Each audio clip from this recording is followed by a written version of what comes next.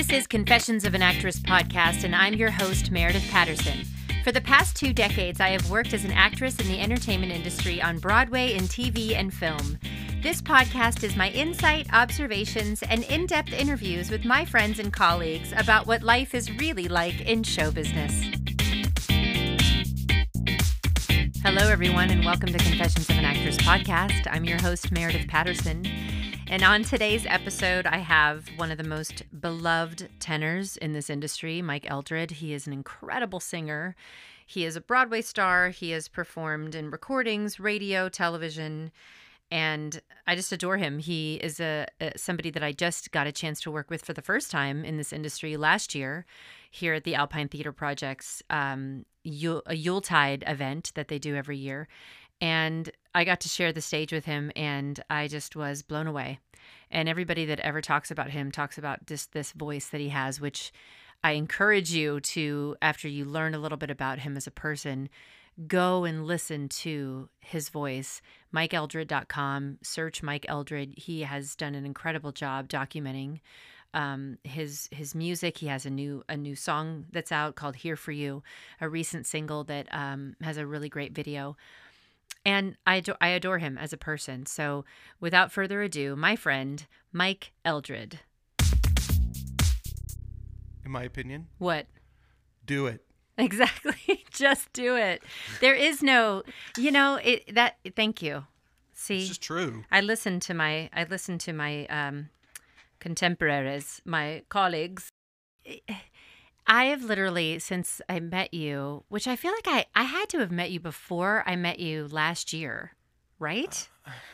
This is what happens when you get older in the business and you've been in the business so long that you're like, I know that I've known you, because it is a big business, but it's also such a small community, especially us theater folk.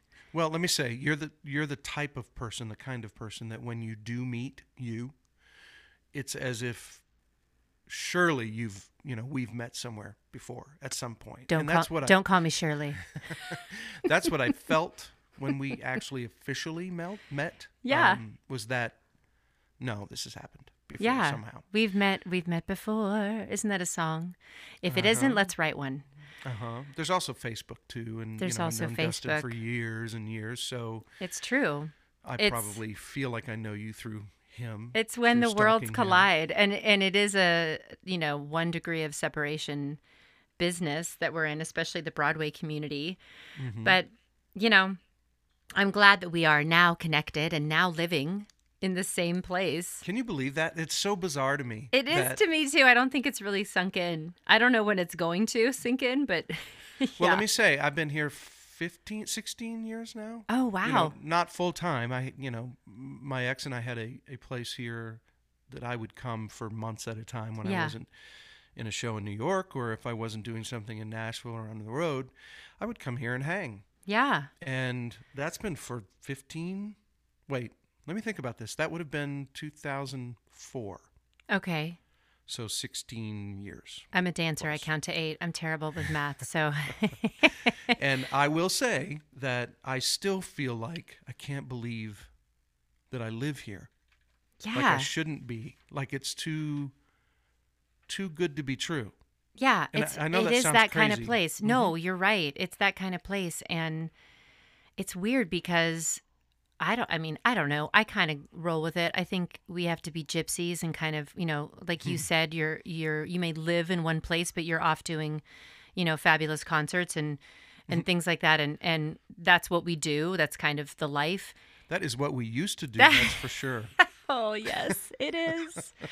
We used to do that. I know. I used to do that a lot. And yes, you did. Man, oh, man. Oh, man. It feels like it's the topic of it's almost been a year now of especially our industry of like, when are we going to get back to doing what we're doing or trying to reinvent how we're doing what we're doing, which it just isn't the same, that feeling of being on stage. And I know I've barely seen you, and I've been here for 4 months. I know that we did Yuletide last year, which is a concert that the Alpine Theater Project does, and we didn't do it together this year because there is this real up and down. I don't know if it's an up and down fear of being around people in general. And then if you're trying to film something, like how do you do this and yet still be safe from... It's funny. I had this conversation with a friend this morning, and I don't know that I would call it fear as much as I would call it being incredibly cautious. Mm-hmm. And, for me, the way I look at this, and it's not just selfish, but it is largely, I think, if I lose the ability to sing or breathe, for mm-hmm. instance, I'm done. Yeah. I mean, I'm sure I could find something else to do at 55, but at this point, I have to think about it as, you know what, you don't need to take any extra risks. But it's not even something to do. It's you. Like, you are your voice. You know what I mean? It's like anyone that I know who's a singer, it's such a part of your spirit, right? It is, and it's something I have,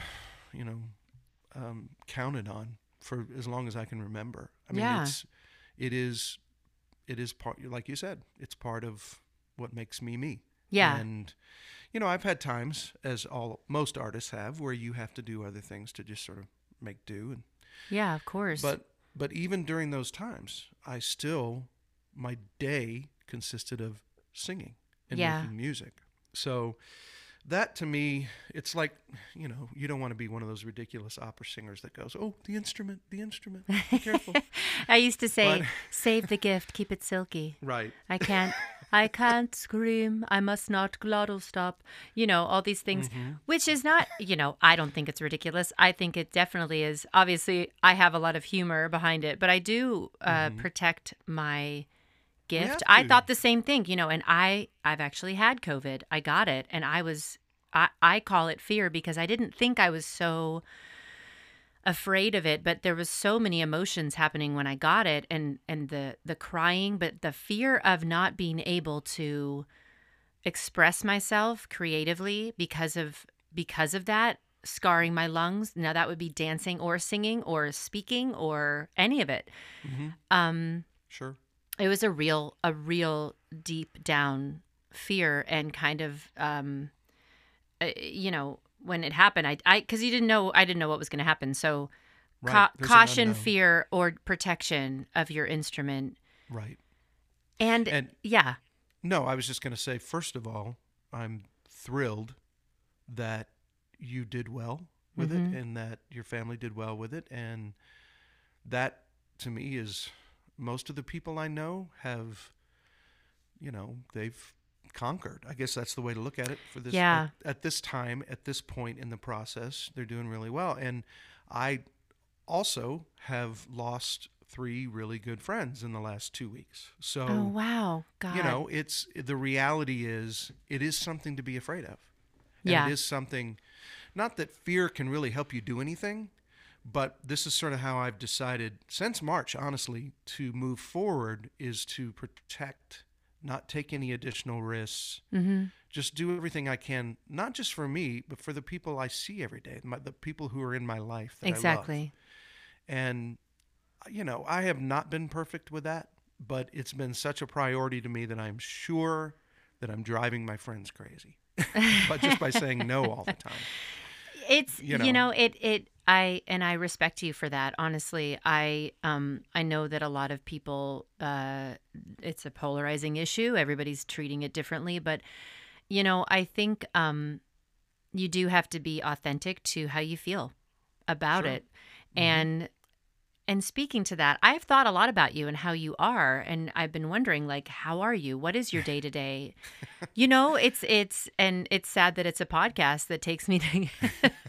We're recording it to get me to get that question out, but I get up, I have coffee, and then I'm kidding. Thank God for that. No, what would we do without coffee? Fortunately for me, the last several years since 2016, I've had a nice size, voice studio, mm-hmm. and so I have several students that I've, been working with both locally and nationally. So a lot of my studio was online already. Oh, that's so smart. And then I moved, obviously, this spring, I moved all of my local students to online as well. So that my job, as far as my income with students and being able to interact with, teaching people and encouraging, that's still going strong. Yeah. And I'm fortunate for that. The one thing that COVID has helped me sort of come to terms with in my life is that I always wanted to be more creative than I've been. I've always wanted to write more. I've always wanted to, just do more things than just go out and do concerts or go do a show. There's a part of me I moved to Montana to sort of take some risks and make some changes as an artist. It's such a common thread. But I didn't do it, Meredith. Things, and I'm not complaining, but there were things that just kept presenting themselves in my career that took priority. I mean, putting money in the bank has always taken priority. Yeah, that's for most people, even not Sure. in our business. But I totally get it. And because our business is self-motivated, really, you can have all these ideas, but you have to implement them. Even if, I don't really care what level that you're at. Like, you really have to be the person to do it and Yep. carve out time. And when you are somebody who's called upon to do a lot of things, it's hard to say no when there's a paycheck. It's true. And this year has been great in that sense. I've had to, with my nonprofit, Amazing Place Music, I have had to sort of recreate and reinvent what it's going to be moving forward, because basically it's a concert series that serves 100 or so people. Mm-hmm. I bring in artists from around the country, Grammy Award winners, folks who are very successful in the business for many years. I saw you're bringing in Jim Brickman, and he's one of the reasons I started playing piano. So I was Really? Yeah. So not to sidetrack, but I saw that. I was like, oh my God, that's amazing. Yeah. But that right there is amazing that you're doing that, and you are, Well, thank you. Yeah. But and it's been a couple of years of building a successful small business. Mm-hmm. Again, I have 100 to 120 people that fit on the stage of the Performing Arts Center. And I put this audience closely packed in around the artist. And we all, for 90 minutes, sing, talk, ask questions, interact with these people, find out, my friend Marcus Hummon was here. He wrote God Bless the Broken Road. He's got several number one I love hits. that. Yeah. But the audience got to say, so, what inspired that? And then he would answer, and then, that kind of stuff. And it's up close and intimate. So immediately we knew that wasn't going to be an option anymore. Oh, that just sounds so glorious to be able to, like, I'm thinking about being in the audience for something like that. I'm just craving it. But yes, you weren't able to do that. Yeah. So I canceled 2020 and postponed it for 2021. And then, of course, as this evolved, I realized, well, you're going to be lucky to be able to do this in 2021. Yeah. Now, things are looking up as far as vaccine but just the idea of people cramming into a tight spot while someone sings on them. Yeah. Yeah. is not the most attractive business concept at this point. So I've now started focusing on creating virtual. I've written a couple of songs since COVID started. Oh, yes. Yes, you have. For me, They're this is beautiful. all, thank you. And these are all things that I would not probably would not have, taken the time or energy to do as long as I was out there making money. And it's, I agree with you, but also this is such a common conversation with artists, especially people who are creative or, songwriters, people who are writers, that you have had the chance to stop and now focus on what you've wanted to do. You have the time to do it. Mm-hmm. And even just the fact that you can reflect in that positive spin with such a devastating year, I think is such a great thing for your mental state, right? I mean, I think it's such a great perspective to take. Absolutely. The place of gratitude. I mean, I can't say that I've always been that guy. Oh, I haven't either. I've gone through my stages for sure. Yeah. But I would say in the last, since I probably turned 40, I've really concentrated on being grateful for being able to do what I do. And more so now than ever. Yeah. And, whatever the situation is that causes me to have to stop and remember gratitude. And why is it 40? Why is it happened to me too? I was like, why can't why can't I be in this place of gratitude earlier? But who knows? You look around and you go, particularly in New York, you look around and you go, wow, everybody is half my age that's in this business. Yeah. Yeah. Not everybody, but mostly, Yeah. And so you go, wow, and I'm still doing it. I'm still here doing it. Yeah. And that, It's a marathon, not a sprint. I was told that when I was 20, and by an older a theater actress who I absolutely adore, and I took it to heart, and I went, you know what? Yes, but I'm still going to try to sprint. I'm going to try to sprint my way through it because, Sure. Everything's measurable by your resume, I guess, Right, at that right. point. Don't you get have comfortable. Yeah, you got to, exactly. You Right. have to have the B word, the stamp of Broadway and all these things that we put upon ourselves, or the industry puts on us as well.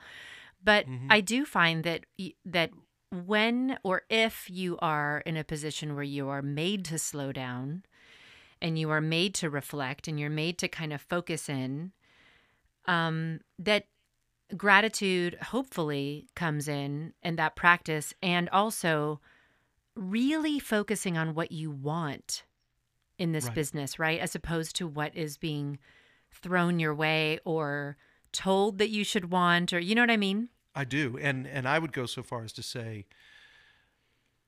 appreciating where you are. Yes. And what you're actually doing. Yes. And being in the moment of, this amazing opportunity, at a regional theater or off Broadway or on Broadway, whatever, just staying there in that moment and seeing it for what it is and seeing how fortunate you are to be there. Yeah. Instead of, longing for more.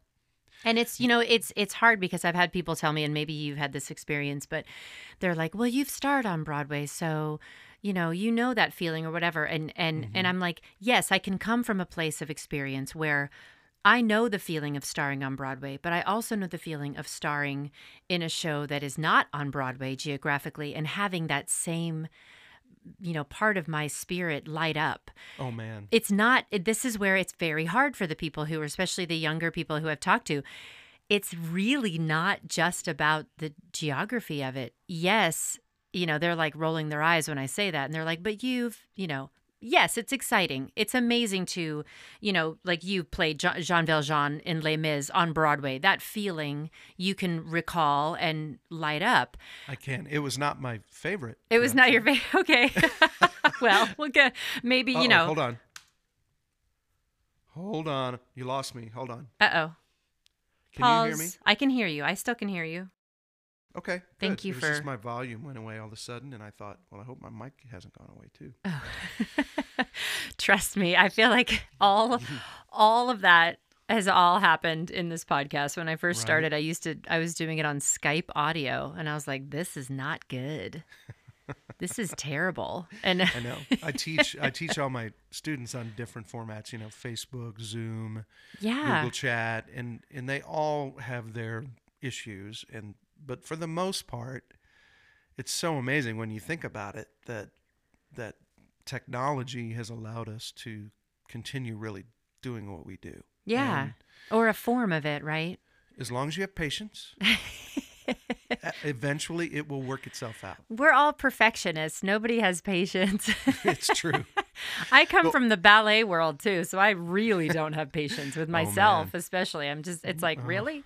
That's why it took me so long to get to a place of gratitude. But sure. That world, I can't even imagine. Dance for me has always eluded me, and it has never been something that I've even remotely been able to think about doing. Yeah. And somehow let me just say this. I'll tell this is my favorite story because this sort of encapsulates this experience through my whole life. Yeah. I have always been a singer first, more so than an actor. I mean, singing was my love. It's what I did. So I was a studio singer in Nashville.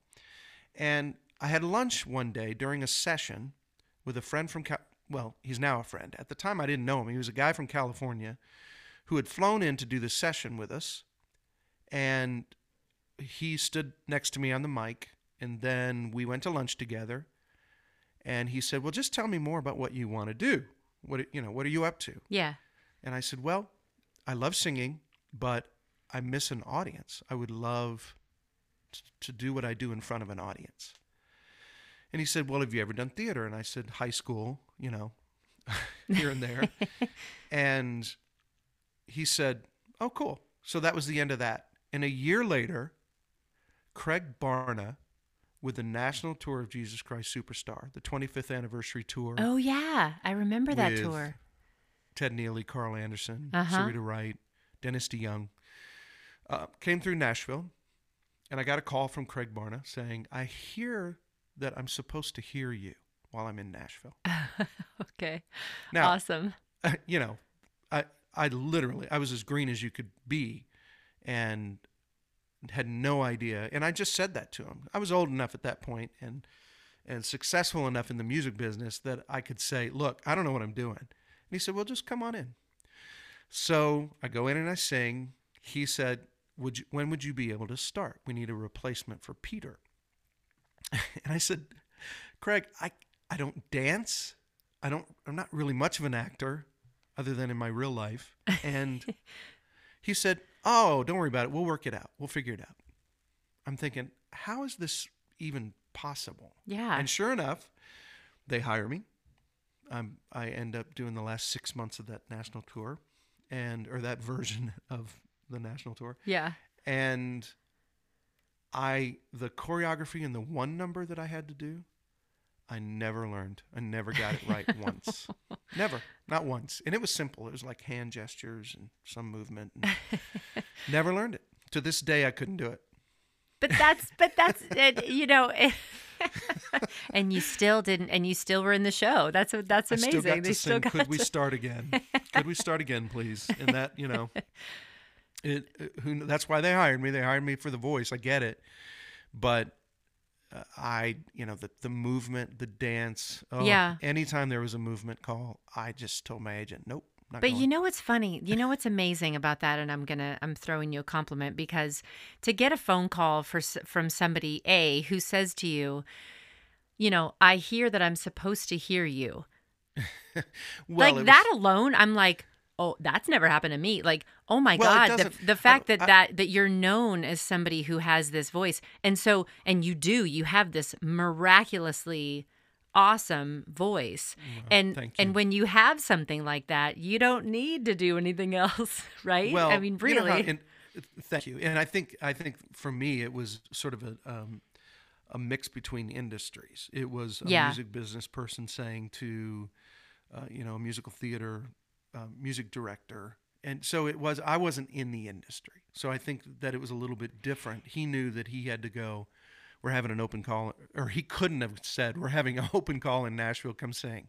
Yeah, but isn't that funny? Because I would have laughed. Isn't that funny for the people who are not in our industry, thinking that, theater and like film and television and the music industry and the, where you would think it was we all kind of meld together or talk to each other. It's very different parts of our industry that you usually don't cross over. Right. So... Right. Yep. But you started in, like you said, you started doing studio singing. And forgive me for not knowing this, but where have you originally grew up? And then how did you get to Nashville? Well, I'll give you the abridged version. Because I heard a little bit of an accent, Eldred. I got to tell you, I was like, ooh, I hear you're talking about Nashville, and I hear a little tiny bit of an accent. Again, it's that everyday actor in me, where you start on a topic and then you become that topic. Yeah.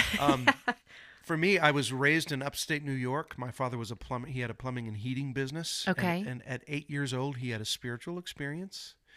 And he packed up and moved the family, to Fort Worth, Texas, where he went to Southwestern Theological Seminary to become a minister. Okay. Baptist, Southern Baptist. That's a big change. It was a huge change for an 8-year-old, but for everyone, it was just huge. And so over the course of the next several years, I became an evangelist with my family. I mean, we had a bus like the Partridge Family.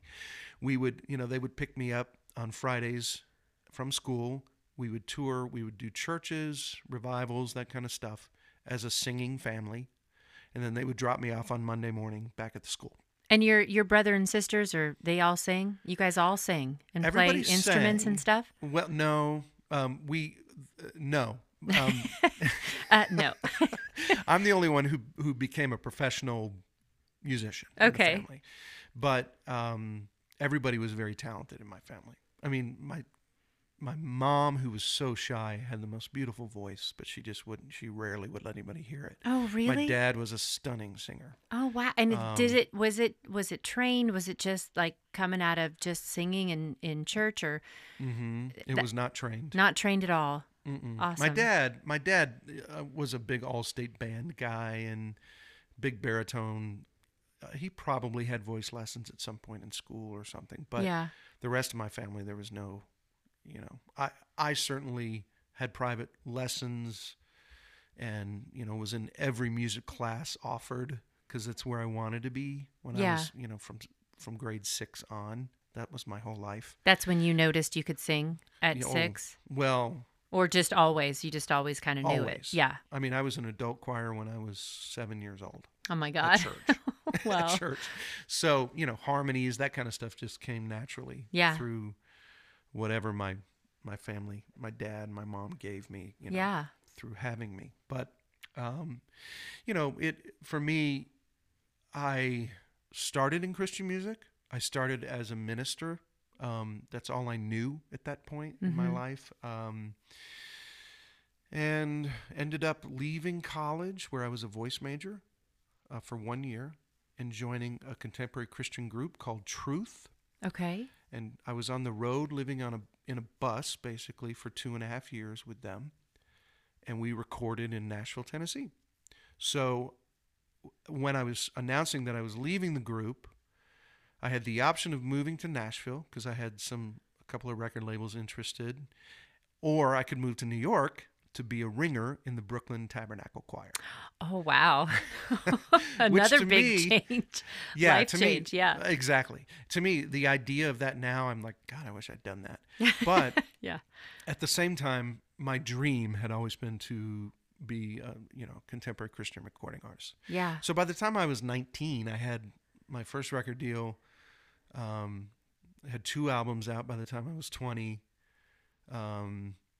Did, fairly well. I wasn't a huge, Amy Grant, Michael W. Smith kind of star, but I did pretty well. Yeah. Toured. And that's a whole nother world that I don't really know anything about at all Sure. in terms of the Christian, but it's huge, a huge audience. It certainly was then. Yeah. And I think it still is. I think it is. It's just taken different form now. Yeah. But at the time it was, you did concerts and you were on the radio and all of that, festivals, big festivals. I did all that stuff. Yeah. And when I was really young, and then I met my husband of 27 years, which threw a big kink into that career plan, obviously. Yeah. And long story short, that's sort of when I found studio work, because it was acceptable to be behind the scenes with my issue or my problem, but not in front of audiences. So when you met your husband at the time, did they make it known to you like this is not, you can't perform anymore? It was like, absolutely. Okay. And I was singing with some of the largest names in Christian music. Yeah. And that changed, obviously, immediately. Some were a lot more understanding than others, but the bottom line is singing gospel music was not an option for me anymore. It's, Because I wasn't sorry about who I was. Of course. If I had been sorry about what I was struggling with, then I would have still been accepted. Yeah. But to be okay with it and come to terms with it, much to, I would say my now ex, but we're still, amazing friends, and he's a great great man, but he was also 25 years older than me. Yeah. And he really helped me see things differently. And I'm grateful to this day that his experience helped me to sort of look at everything and go, you know what, you guys are wrong. Absolutely. None of us are perfect and none of us have this down. Yeah. But this whole idea that has kept me miserable and in shame and self-hatred and all that, you were just wrong about it. You're wrong. Yeah. And move on. Yeah. So I'm fortunate for that experience. Also, it forced me, this was supposed to be an abridged version, but it forced me. It's not. No, I was going to say, this is we got to have a part 2 because there's a lot of things we got to, I'm. Well, okay, but I'll try to rush it. No, but not at all. Keep going. It forced me into finding a different outlet for my music. So I started with becoming a professional studio singer, which was amazing. I mean, you'd go in, you'd spend 9 hours a day in the studio singing either jingles or song demos for, I did demos for almost every country star in the 80s. Oh, wow. That does sound like fun, actually. I mean, I don't know how it actually feels because if you're not doing your own music or whatever, well, yeah, there's some pride issues too, but mostly it was hard work. Yeah. And which is why it paid really well. And I was doing really well at that point. Yeah. Because I was working all the time. And here's a quick question, curiosity wise. When you finally got feeling authentic about who you were, did it change? Did it? Honey, that's a whole nother podcast, right? Yeah, just the other day. Just the other day, actually, this morning. No, but when you really got in touch with who you were or what you felt you were hiding, all these things, your authenticity of you, did it change how you sang? Oh, absolutely. I can't imagine it doesn't because I have not. I have had a different shedding of that feeling and singing differently, but not of course in that way. And so that was my first thought that I didn't want to forget to ask you because it's such a spiritual thing, no pun intended, but it's such a spiritual thing to sing. And I myself left the Catholic Church because of what the leaders in my church were saying about homosexuality and all of that. And it completely, it's basically, you can't go back. And I felt more spiritually connected when I said no to that. You know what I mean? Like, I feel like when you're more in touch with your truth, or you're more, you're standing up and saying, you're wrong, this is how I feel, and this is right, that it changes your spirit and therefore your art. It does. And honestly, I become a different singer every year. Yeah. It's really amazing to me. And I'm not nearly the perfectionist or as hard on myself as I used to be. And I think that just comes with age. Yeah, that's true. But the perfection, I mean, I had to be what people wanted me to be for so long that you really just focus on a lot of things that don't matter as much as just communicating a lyric. Yeah. And, I decided to become picky about what I would sing, what role I would take.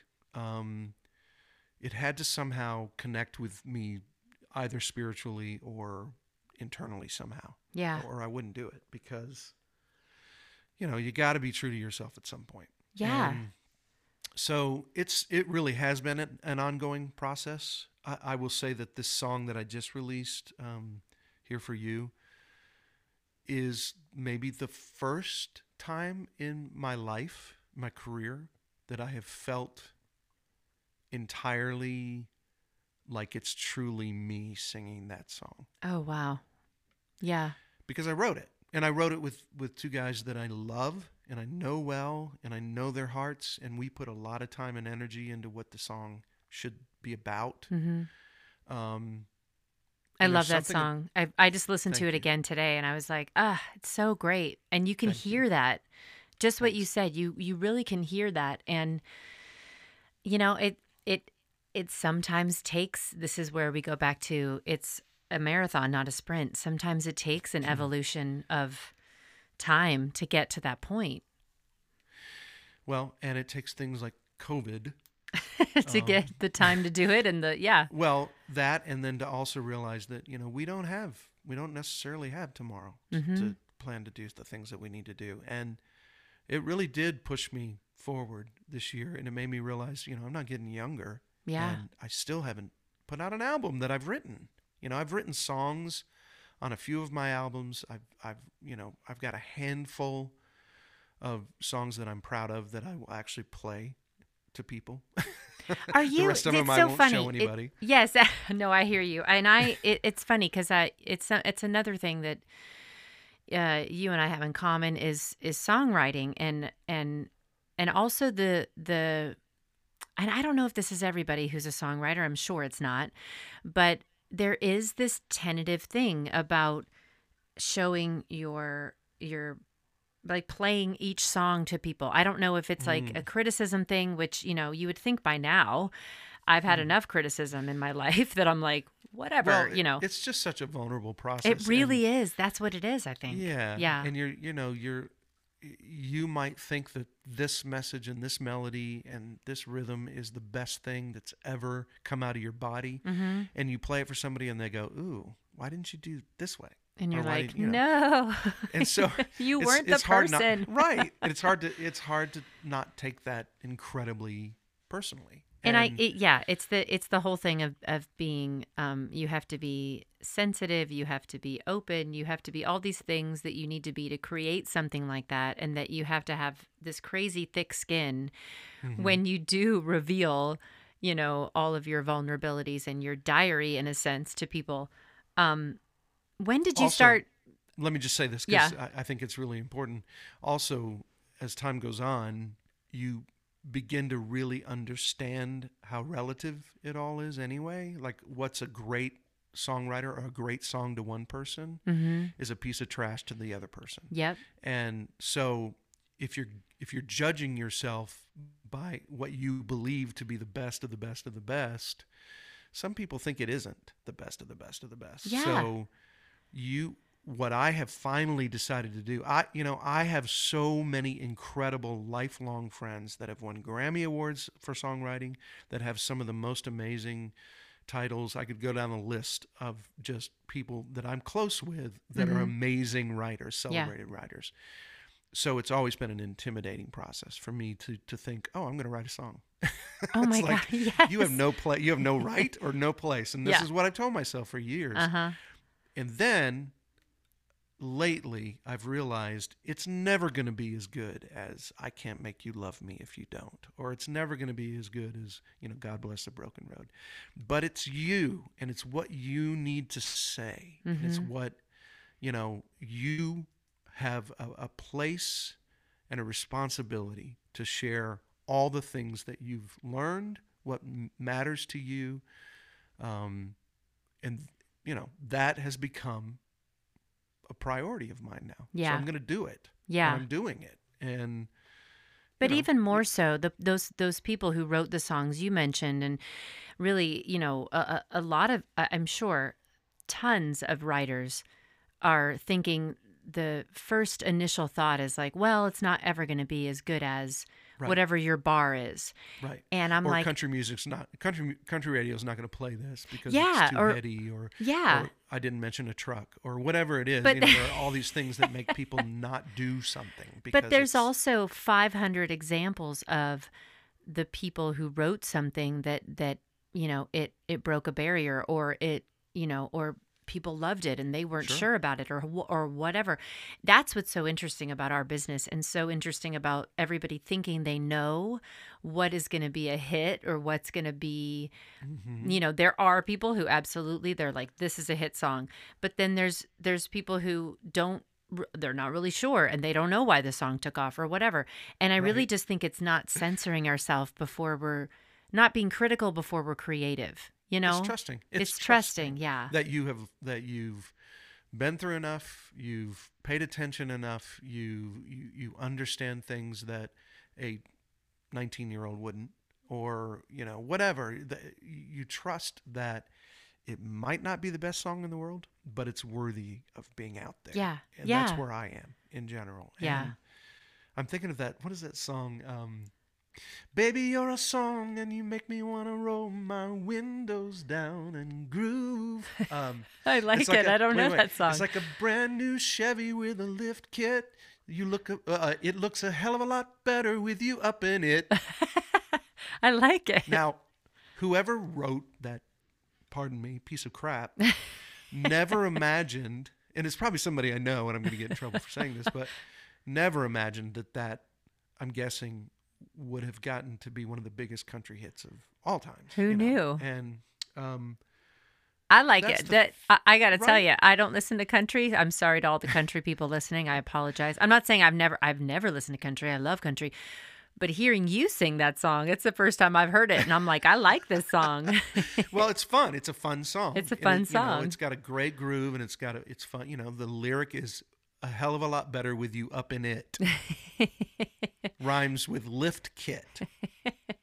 I don't even know what a lift kit is. It's when you get a truck and I don't have a truck. Tires, that's why. And the suspension is higher, and it's just it's so country radio. Which, look, I'm not. Well, maybe I am.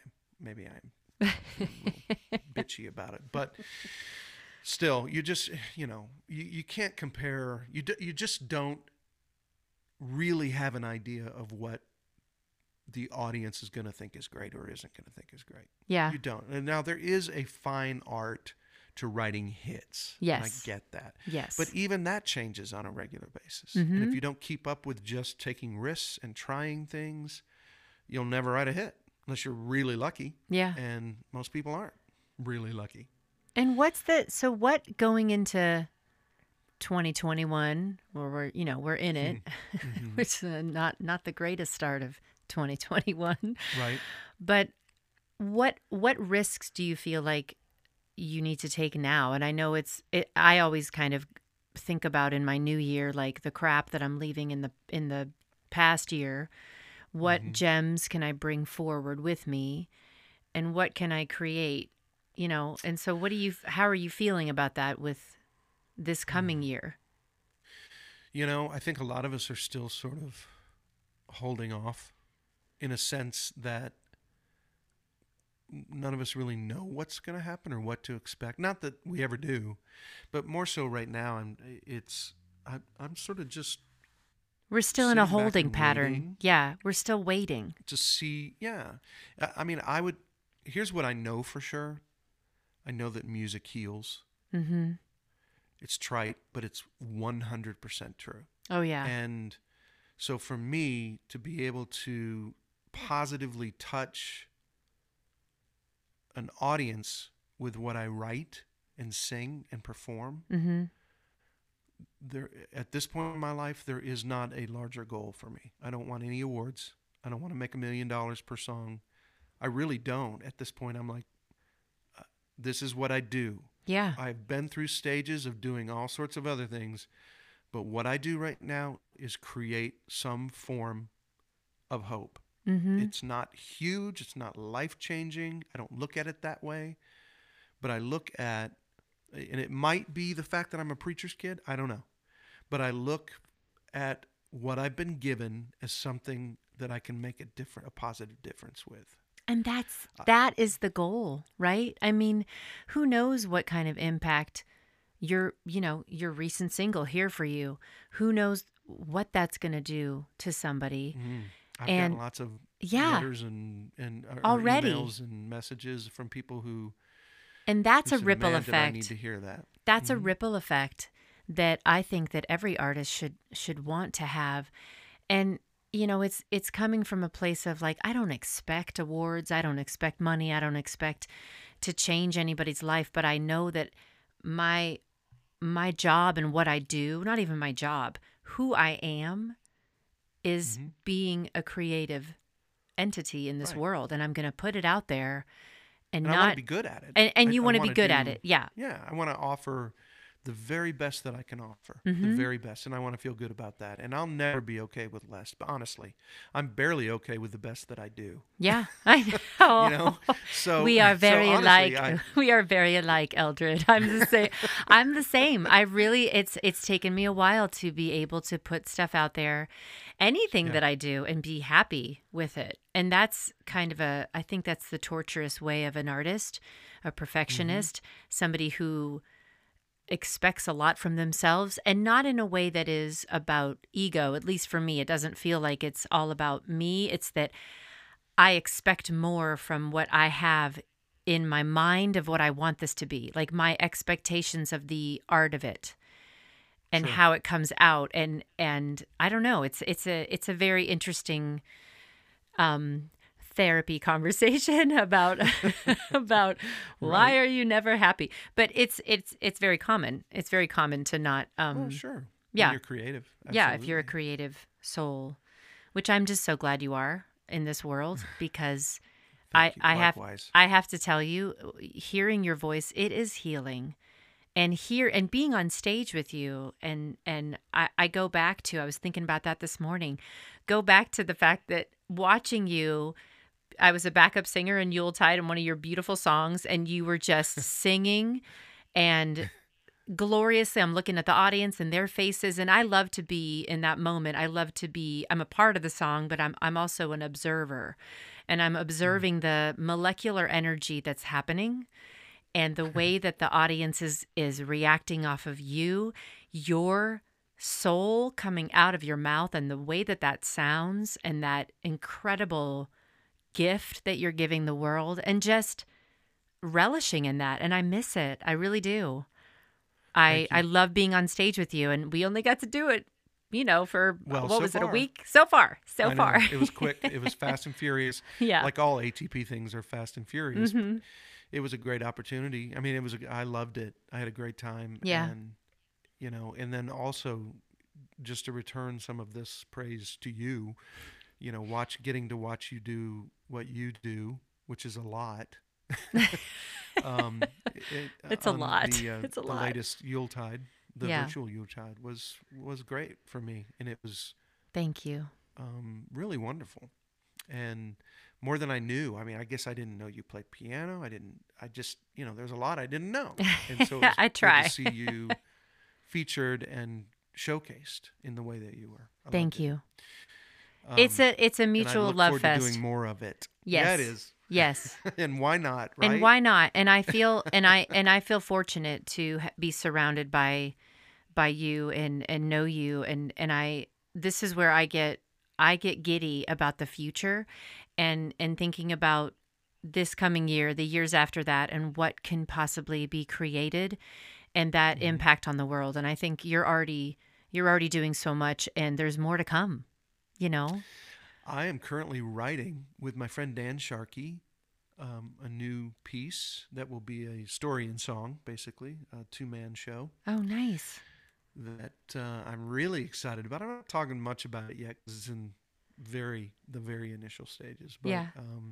but But it's that's one begun. thing that and I think it's actually the story of the young boy Billy Tate who joined the Pioneer Express Oh, okay. to revenge the death of his family in the Mountain Meadows Massacre, which was 1853.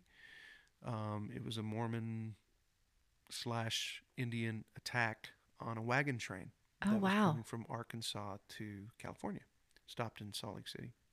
I know nothing of this, and Oh, now I'm excited about it. Oh my it's a God, that's great awesome. horrible story. I mean, A great and horrible story. it is, Yeah. No, but it sounds what like it. what it shows, which I love this about it, is it's a story of courage. Mm-hmm. And boy, if we don't need that right now, Oh I yeah. mean, courage for everyone involved in all of this mess that we're going through. Yeah. Let's just some of us just let's just learn and show some courage Mm-hmm. and stand up for what you believe and take care of your own Yep. against all odds and against what other people think. Whatever. Courage, courage, courage. So that's why I'm really turned on by this project. Yeah. And then writing and making music and continuing to help that way. Mm-hmm. What I have to learn is to shut up and stay off of social media and not Oh, God. say everything I believe all the time. I know. It's it doesn't hard. help. It really often doesn't help. It's hard except for the me. people who I agree. know. I should take that advice. Yes, it's hard. It's hard, and it's such a part I'm of the our worst. culture. Yeah. Come on, I'm the worst. I think something and I type it. That's Yeah. just the bottom line.